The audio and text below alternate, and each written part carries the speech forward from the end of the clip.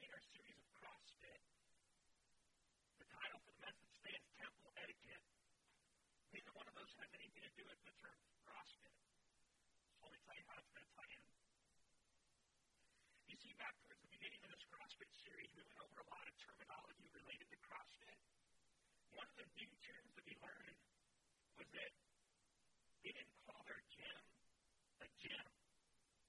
They had to come up with a new phrase for it, so they called it a box. So if you were going to the box, you're actually going to the gym. But back in my day, if I said I was going to the box, that was totally something different.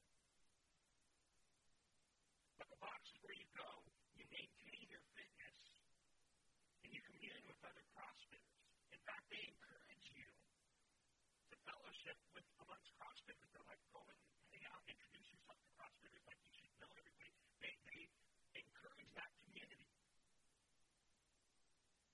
But I found something very interesting. You know that every box has its own etiquette, its own rules, and each box has it set up that way because it's posted for the etiquette so you know how to handle yourself in that gym to be a part of that gym. Most rules are the same more or less, but that would be boring if I just went over the same rules. So I found some humorous rules. Like, one CrossFit gym says you're not allowed to trip people on the stairs, on the stair climber. I don't know if this has happened many times before, or if it's just something they wanted to prevent altogether, but like,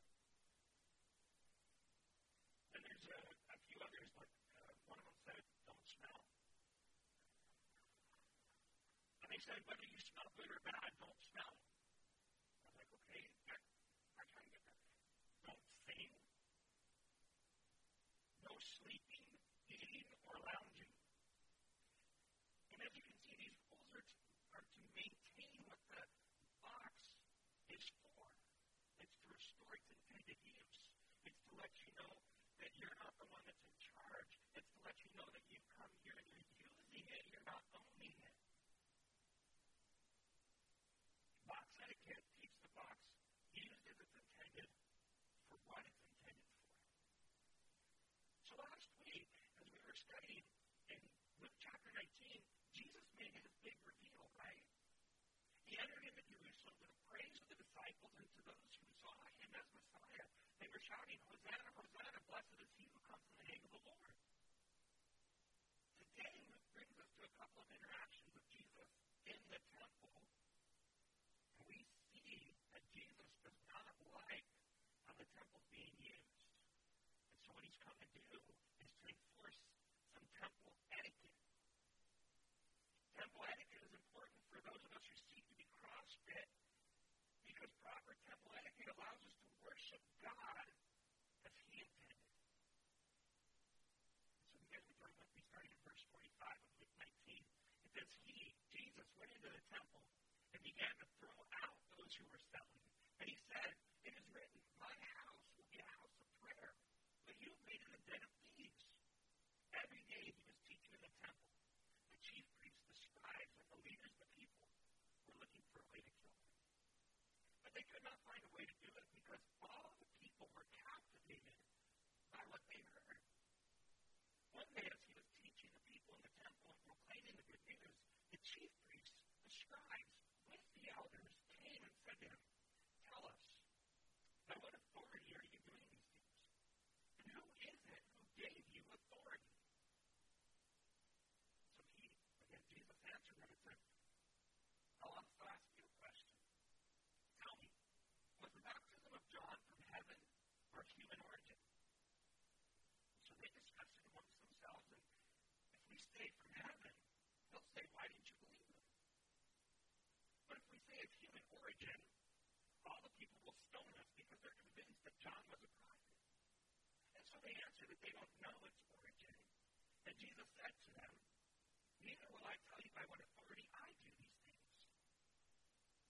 And now as he began to tell the people this parable, he said, a man planted a vineyard, leased it to tenant farmers, and went away for a long time.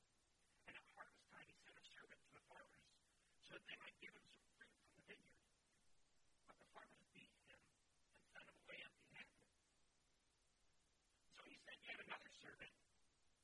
they beat that one too, treated him shamefully, and sent him away empty-handed.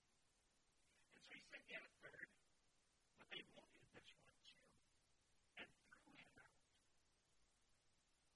So then the owner said, what should I do? I'll send my beloved son. Perhaps they'll respect him. But when the tenant farmers saw him, they discussed amongst themselves, and they said, this is the heir. Let's kill him so that the inheritance will be ours. So they threw him out of the vineyard.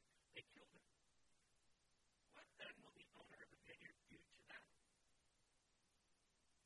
He will come and kill those farmers and give the vineyard to others. But when they, the Pharisees and the scribes and all them, heard this, they said, that must never happen. But he looked at them and said, then what is the meaning of this scripture? The stone that the builders rejected has become the cornerstone. Everyone who falls on that stone will be broken to pieces. But on whomever it falls, it will shatter him. Then the scribes and the chief priests looked for a way to get their hands on him that very hour, because they knew he told this parable against them. But they feared the people.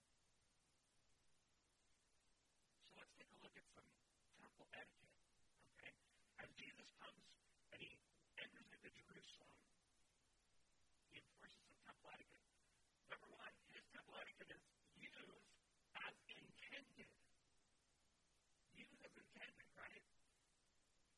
So looking at verses 45 to 48, it says he went into the temple and began to throw out those who were selling. And he said, it is written, my house will be a house of prayer, but you have made it a den of thieves. So every day he was teaching in the temple. The chief priests, the scribes, and the leaders of the people were looking for a way to kill him, but they couldn't find a way to do it because all the people were captivated by what they heard. You see, as Luke records this, we go straight from him entering in the big reveal, presenting himself as the Messiah, to going right into the temple. Now, there's nothing in Scripture that says that this happened on Palm Sunday. Some suggest that it happened the Monday after, that this was the next day. It doesn't matter when it happened. The thing is Jesus immediately went to the temple, and he began to throw out those who were selling. Other translations include those who were buying as well. Everybody that was doing business in the temple, he was throwing out. The language here is very clear, though. It's not just Jesus going, hey, you guys need to go now. You guys get on out of here. No, this is one of the few times where we see Jesus in righteous indignation and anger towards people, saying, get out now, and he's throwing tables. Some translations are very nice. They say flipping over tables. Literally, he was picking them up and throwing them, complete with everything on it, just turning it over. It was a madhouse. This is not what you expect to find when you're in church, right? If somebody's flipping over tables in church, you're like, there's something going on here. You know what the crazy part is? This isn't the first time we've seen this. You see, Jesus drove out and expelled those that were doing the same thing when he started his public ministry. In John chapter 2, verses 14 to 22, we see that whole story unfold. As he started his public ministry, he goes and he threw them out. And that was 3 years prior. So within 3 years, the abuses within the temple revived. And I think it's fitting that Jesus cleansed the temple both at his start and as he closes his public ministry. He drove these people out, and he said something to them as he did it. He didn't just throw tables and everybody go, oh my gosh, what's going on here? No, he was telling them what he was doing and why. He said, it is written, my house will be a house of prayer, but you have made it a den of thieves. And he's quoting from 2 places of Scripture. The first place comes from Isaiah 56, verse 7, where the prophet says, I will bring them to my holy mountain and let them rejoice in my house of prayer. Their burnt offerings and sacrifices will be acceptable on my altar, for my house will be called a house of prayer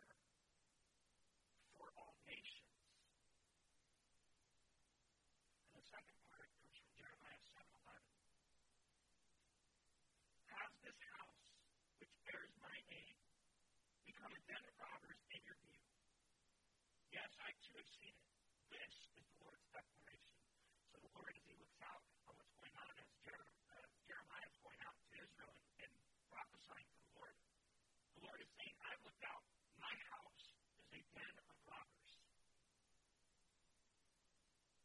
I first want to deal with the quote from Jeremiah.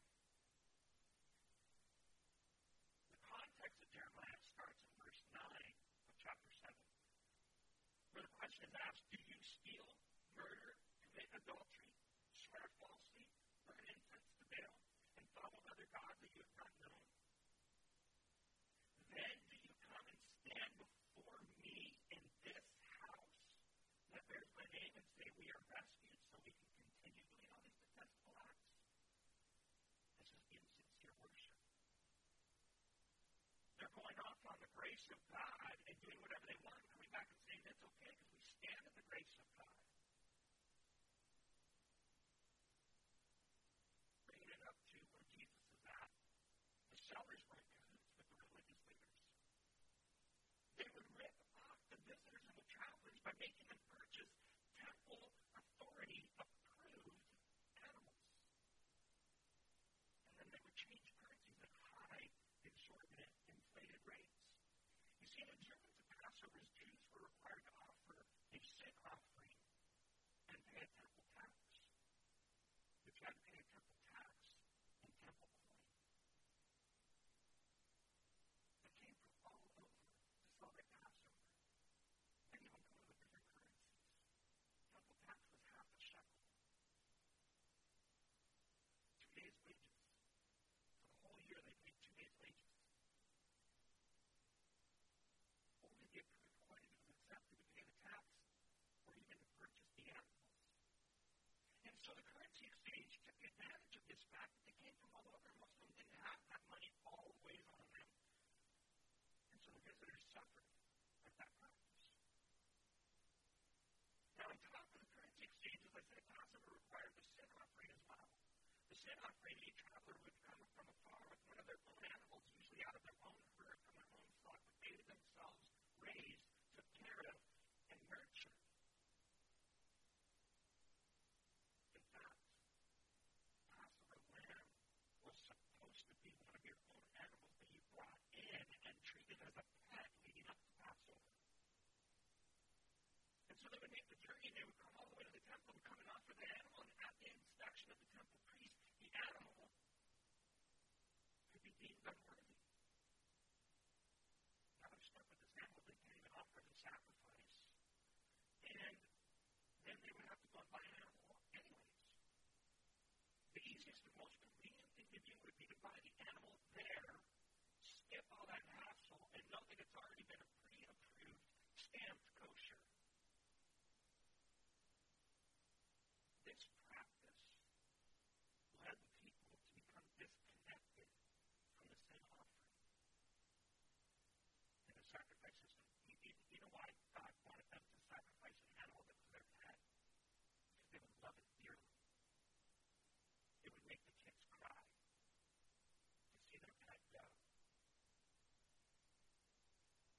Now they didn't have to do anything with the animal. All they had to do was go and buy it at the market and then just walk a short distance over to the temple, and it would be killed in that 3 minutes. Nobody got attached to it. It's super easy. In one sense, it didn't cost them anything. If you already figured that out as a cost to you, you're not looking at it as like, man, this is costly to me. You're already planning it. You're like, I'm going to go to Jerusalem. I have to buy this animal. It's all included as part of the cost of it. It separates them from the sacrifice. It makes it impersonal, and it removes the costliness of it and reduces it to mere formalism.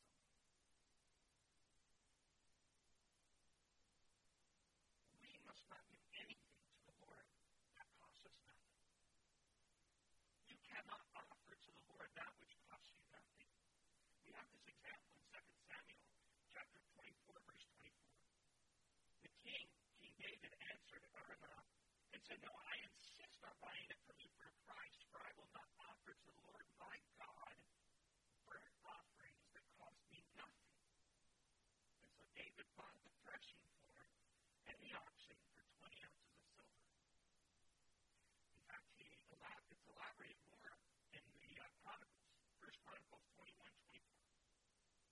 King David answered Ornan, "No, I insist on paying the full price, for I will not take for the Lord what belongs to you, or offer burnt offerings that cost me nothing."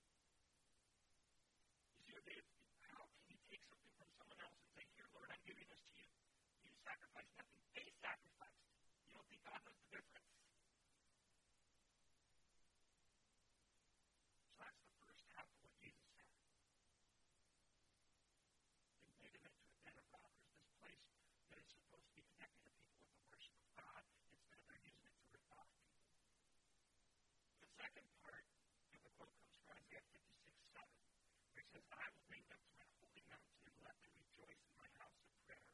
Their burnt offerings and sacrifices will be acceptable on my altar, for my house will be called a house of prayer for all nations." His house will be a house of prayer for all nations. You see, when Jesus said, "My house will be a house of prayer," he didn't have to say that last part. Especially with the scribes and the temple people and the elders and all them, because they knew their scriptures, they had it memorized. A little bit of recall, and the rest of it comes to memory. Have you ever heard teachings of a song and you're like, "Oh, I can sing the whole thing off of 2 notes. Off of 2 notes, I can remember songs from my high school years." I know it's not that far long ago, but I can also do it with the songs that I grew up with when I was younger.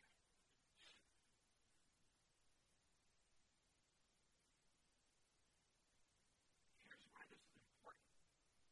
All nations. The money changing and buying and selling took place in a specific area of the temple. In fact, this part of the temple wasn't even seen as being important for its intended use, and so the people used it for whatever they wanted, including just as a shortcut through the temple compound in their business dealings. Mark 11, verse 15 and 16 says, "Then they came to Jerusalem, and he went into the temple and began to throw out those who were buying and selling.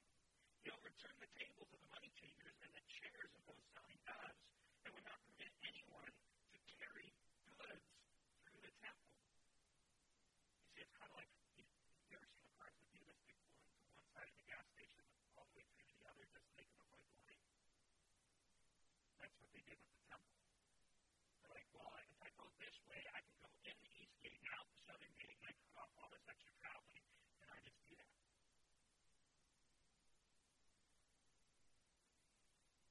Back here's a picture of the temple. It's super large. I know you guys can see that extremely well.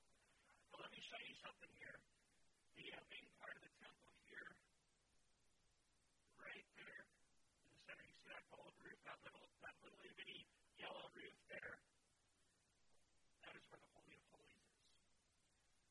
And if you think about it in terms of overlapping squares, you have the Holy of Holies, and it's surrounded by the altar of the priest, and then it's surrounded again by, let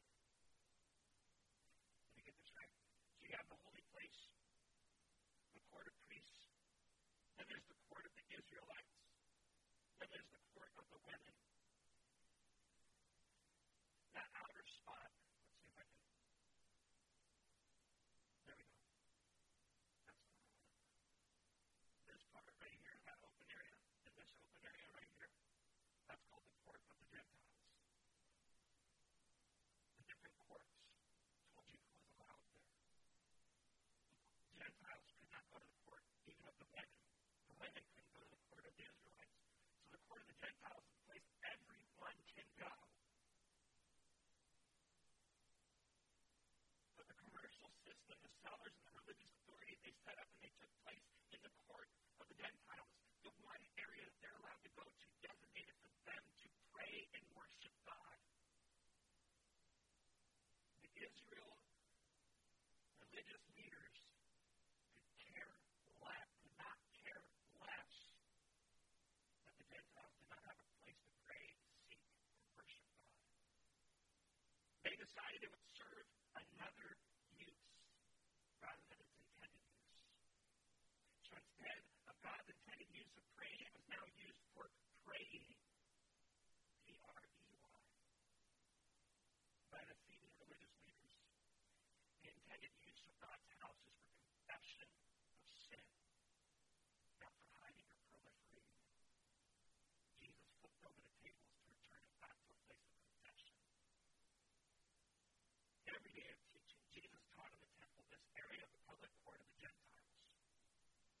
as God intended as a gathering place for those who needed help, those who needed healing, those who were afflicted, and those who wanted to hear the word of God preached. The religious leaders tried to harm him and wanted to kill him. They couldn't. So that because it was captivated by people, but I tell you this, because it wasn't Jesus' time. Even that close to his time, it was not yet time. God's timing is precise.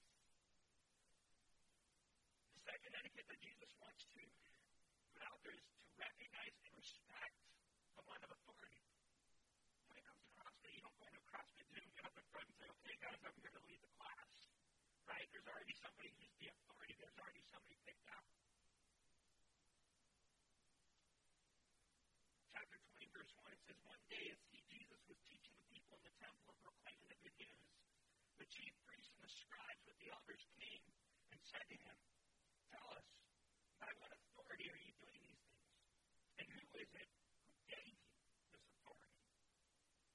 He answered them and said, I'll also ask you a question. Tell me, was the baptism of John from heaven or of human origin?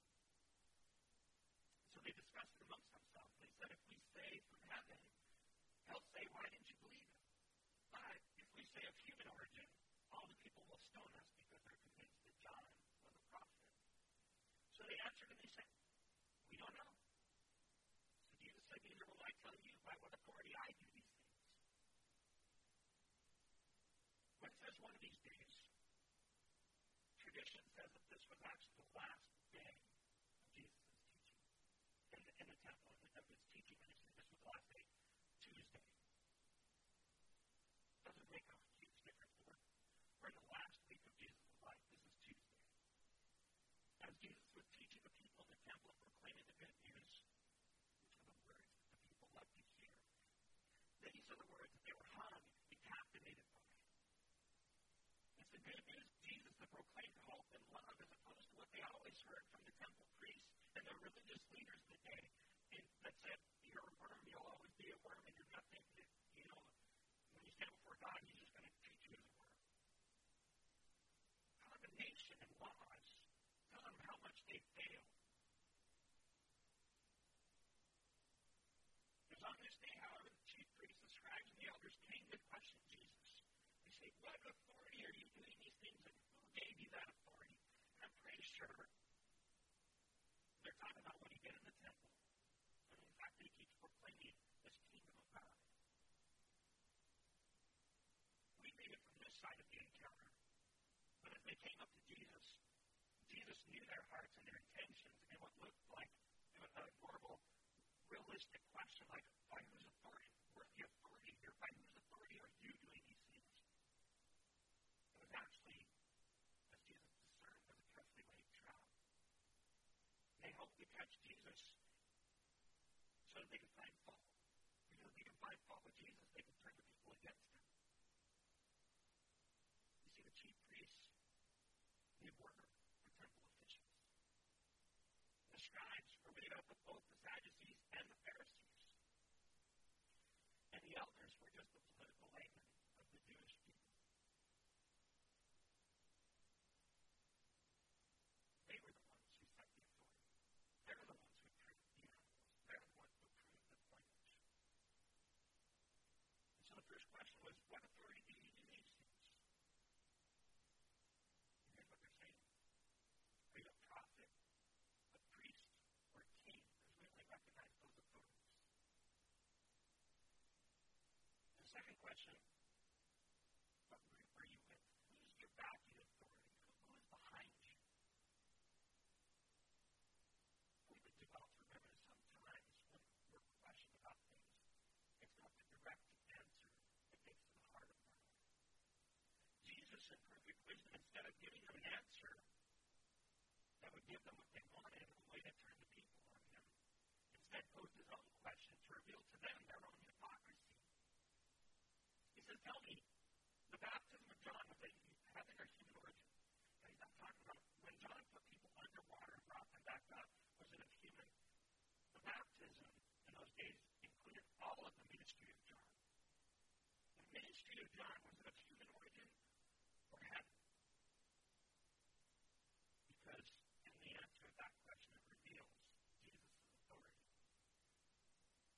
they answered that the baptism and ministry of John was from God. And he was right when he said in John 1:29, look, the Lamb of God who takes away the sins of the world. The one who pointed out and said Jesus is the Messiah, the promised one. If that's true, Jesus had really back to give authority he needs from God.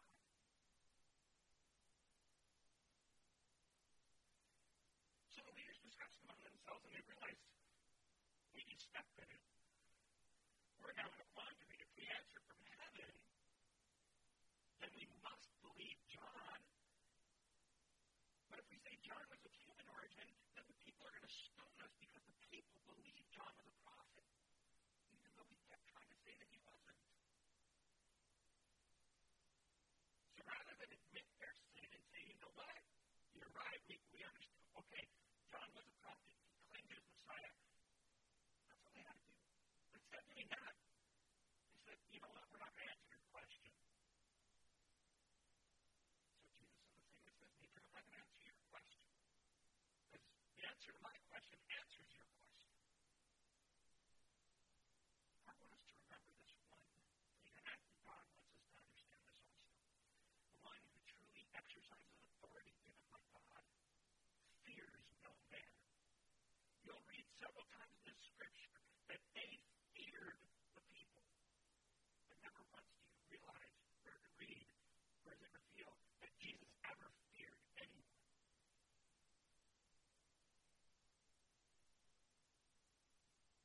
The third etiquette that Jesus wants to restore in the temple is that you are a tenant and not the owner. You are a tenant and not the owner. Verse 9 through 19 of chapter 20 is a parable.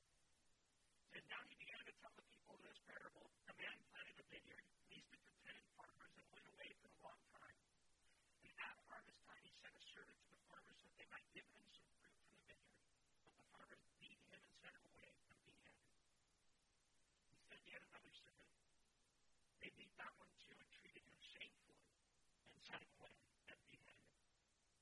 And he sent yet a third, but they wounded this one. In fact, that word is traumatized. And threw him out. Then the owner of the vineyard said, what should I do? I'll send my beloved son. Perhaps they'll respect him. But when the tenant farmers saw him, they discussed amongst themselves and said, this is the heir. Let's kill him so that the inheritance will be ours. So they threw him out of the vineyard, killed him. And Jesus asked this question, what then will the owner of the vineyard do to them? He will come and kill those farmers and give the vineyard to others. But when they heard this, they said, that must never happen. But he looked at them and said, then what is the meaning of this scripture? The stone that the builders rejected has become a cornerstone. And everyone who falls on this stone will be broken to pieces. But on whomever it falls, it will shatter him, literally grind to dust. When the scribes and the chief priests looked for a way to get their hands on him at that very hour, because they knew he had told this parable against him on that very hour. Because, but, here's that part, but they feared the people. So they couldn't even act inconsistent people with their position. They feared the people. The fear of the people drove their actions. So Jesus gives this parable to illustrate the error of sin amongst the religious leaders of Israel at that time. The parable includes a vineyard, an owner, tenant farmers, servants, and the owner's son. And it goes like this. The owner planted a vineyard, leased it out to some tenant farmers, then he went away for a long time. At harvest time, as was customary, he sent a servant to collect the fruit of the harvest. But instead of giving him a fruit of the harvest, a portion of it, his percentage, they beat him and sent him away. The owner goes, I have been a mistake. They didn't mean to do that. I'll send another servant. That servant's beaten and treated shamefully. So, this is crazy.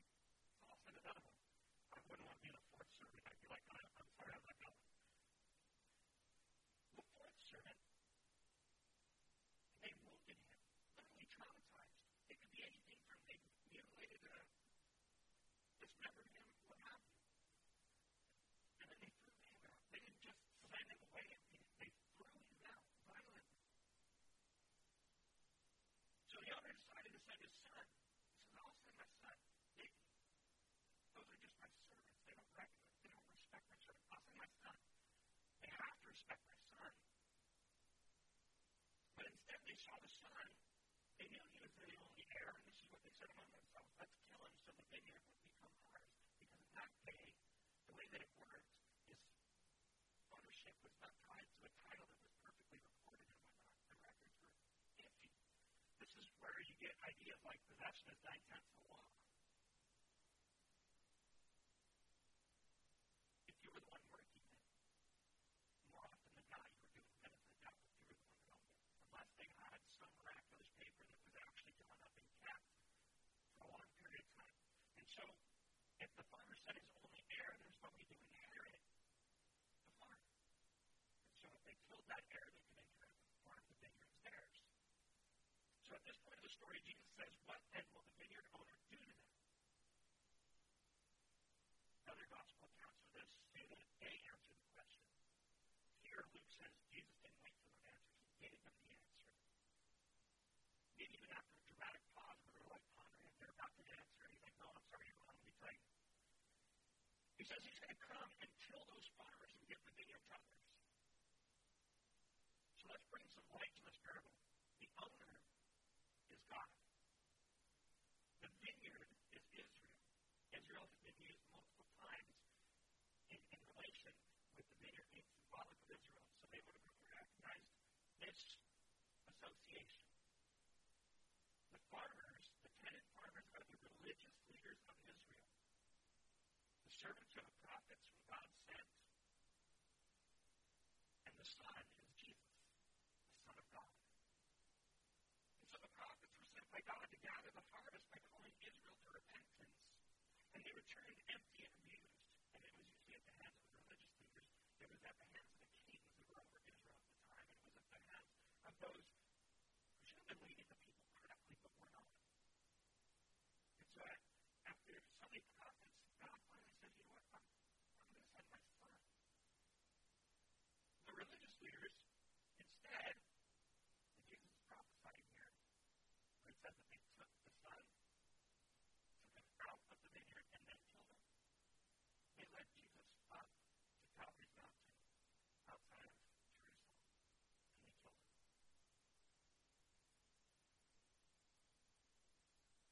You see, the people in the parable of the tenant farmers, they started out well enough, right? They were put in place, and it had great intentions, and it would start off great. But they started to, through the passing of enough time, they began to see themselves differently, more important than they were. They started to see themselves, instead of being tenants, started saying, well, we do the work, we have the land, we have the... They started thinking of themselves as owners. They lost sight of whose vineyard it was. And this is the problem with the religious leaders. When they looked out, they saw Israel. They didn't see Israel as them equal with themselves. They saw themselves as better than Israel. God created all the people. God loved all the people. God wanted to reach all the people. The religious leaders say, if you're not a Jew, God doesn't like you. They said that because it rhymes.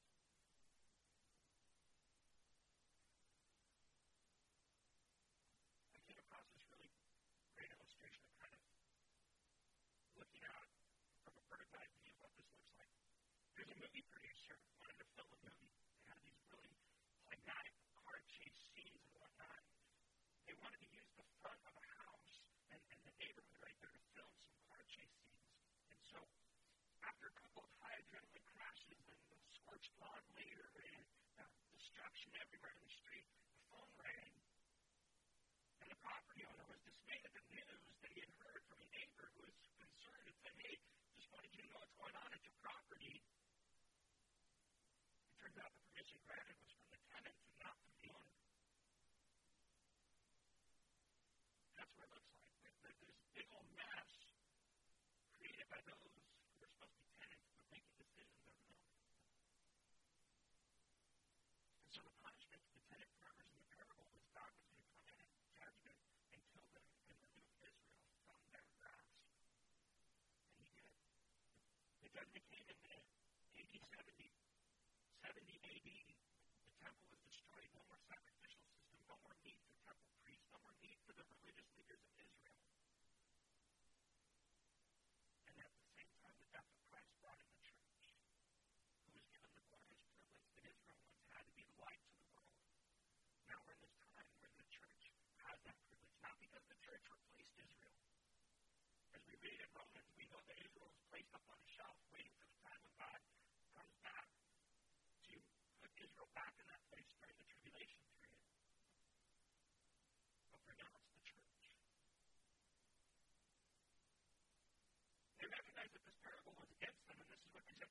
That must never happen.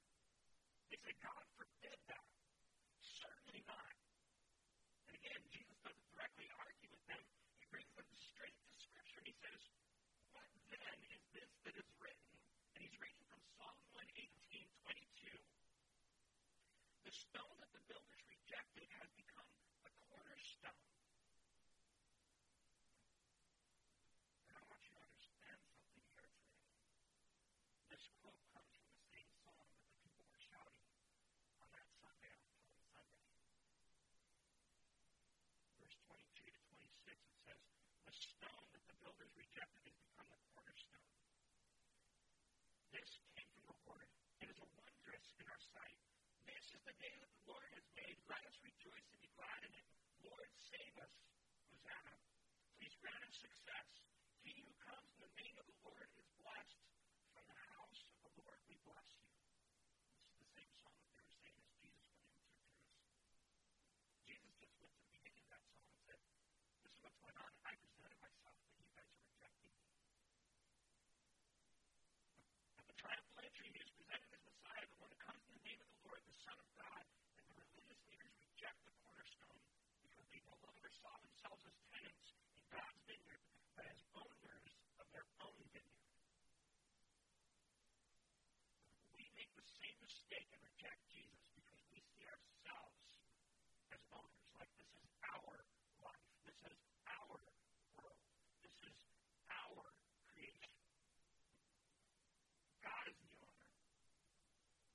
And when we start to understand that, we realize we owe everything to God, and we answer to God.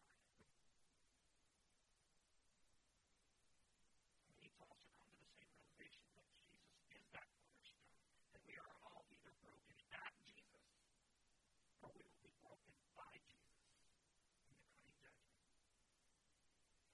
My brother and sister in Christ, this morning we may admit our love for Christ, and we may want to praise Him. But He's challenging us all this morning.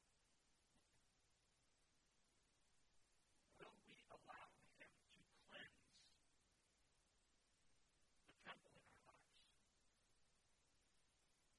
It's time things are used for their intended purposes. Will you let Jesus flip some tables of your heart? Restoring some temple etiquette? Because in 1 Corinthians 3:16, Paul tells us, don't you yourselves know that you are God's temple?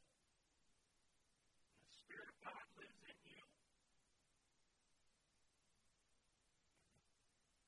And in the second letter to the Corinthians, chapter 6:16, he says, and what agreement does the temple of God have with idols? For we are the temple of the living God, as God said, I will dwell and walk among them, and I will be their God, and they will be my people. He continues on, he says, therefore, come out from among them, be separate, says the Lord. Do not touch any unclean thing, and I will welcome you, and I will be a father to you, and you will be sons and daughters to me, says the Lord Almighty. If we allow Jesus to come in and restore our bodies, our temples, and for their intended purpose to house the living Spirit of the Lord God,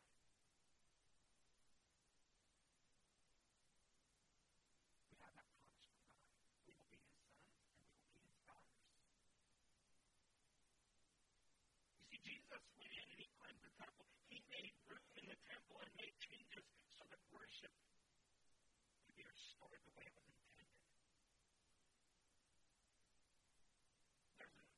There's a correlation between worship and the state of things. You see, as goes the worship, so go the worshipers. Jesus is calling us all this morning. Let us all worship as we are intended to. Malachi chapter 3, verse 1. The prophet says, see, I am going to send my messenger, and he will clear the way before me. The Lord you seek will come suddenly to His temple. The messenger of the covenant you delight in, see, He is coming, says the Lord of armies. But who can endure the day of His coming, and who will be able to stand when He appears? For He will be like a refiner's fire and like launderer's bleach. He will be like a refiner and purifier of silver, and he will purify the sons of Levi and refine them like gold and silver. And then they will present offerings to the Lord in righteousness. See, when Christ comes in, he restores our ability to worship and to do our intended use. He also wants us to understand this morning, if we want answers from Jesus, we have to deal with the truth of Jesus that's already been revealed. If God reveals to you who Jesus is and we don't respond to that, we're like, oh, I want to know this about Jesus, or I want this about, and it's like, you have to deal with what's already been revealed to you. You see, the religious leaders knew Jesus was the Messiah. They didn't want to accept it, so they kept trying to find ways to go against it. You're not going to get answers if you're trying to go against what's already revealed.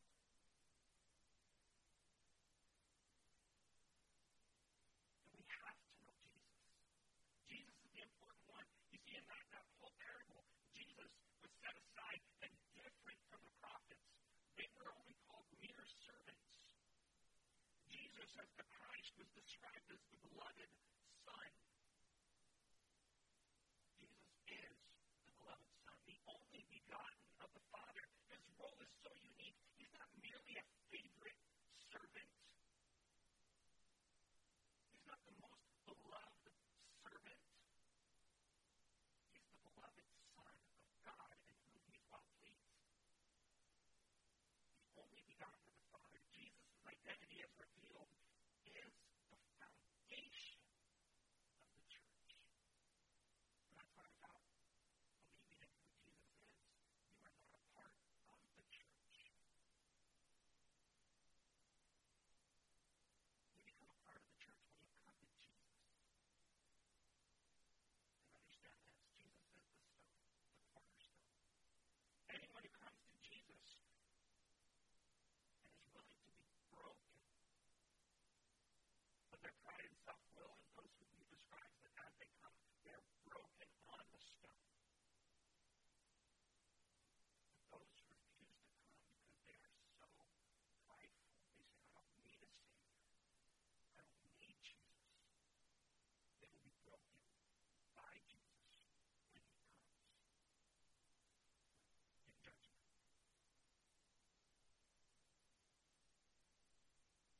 My brothers and sisters in Christ, we as the church need to understand we are tenants in God's vineyard.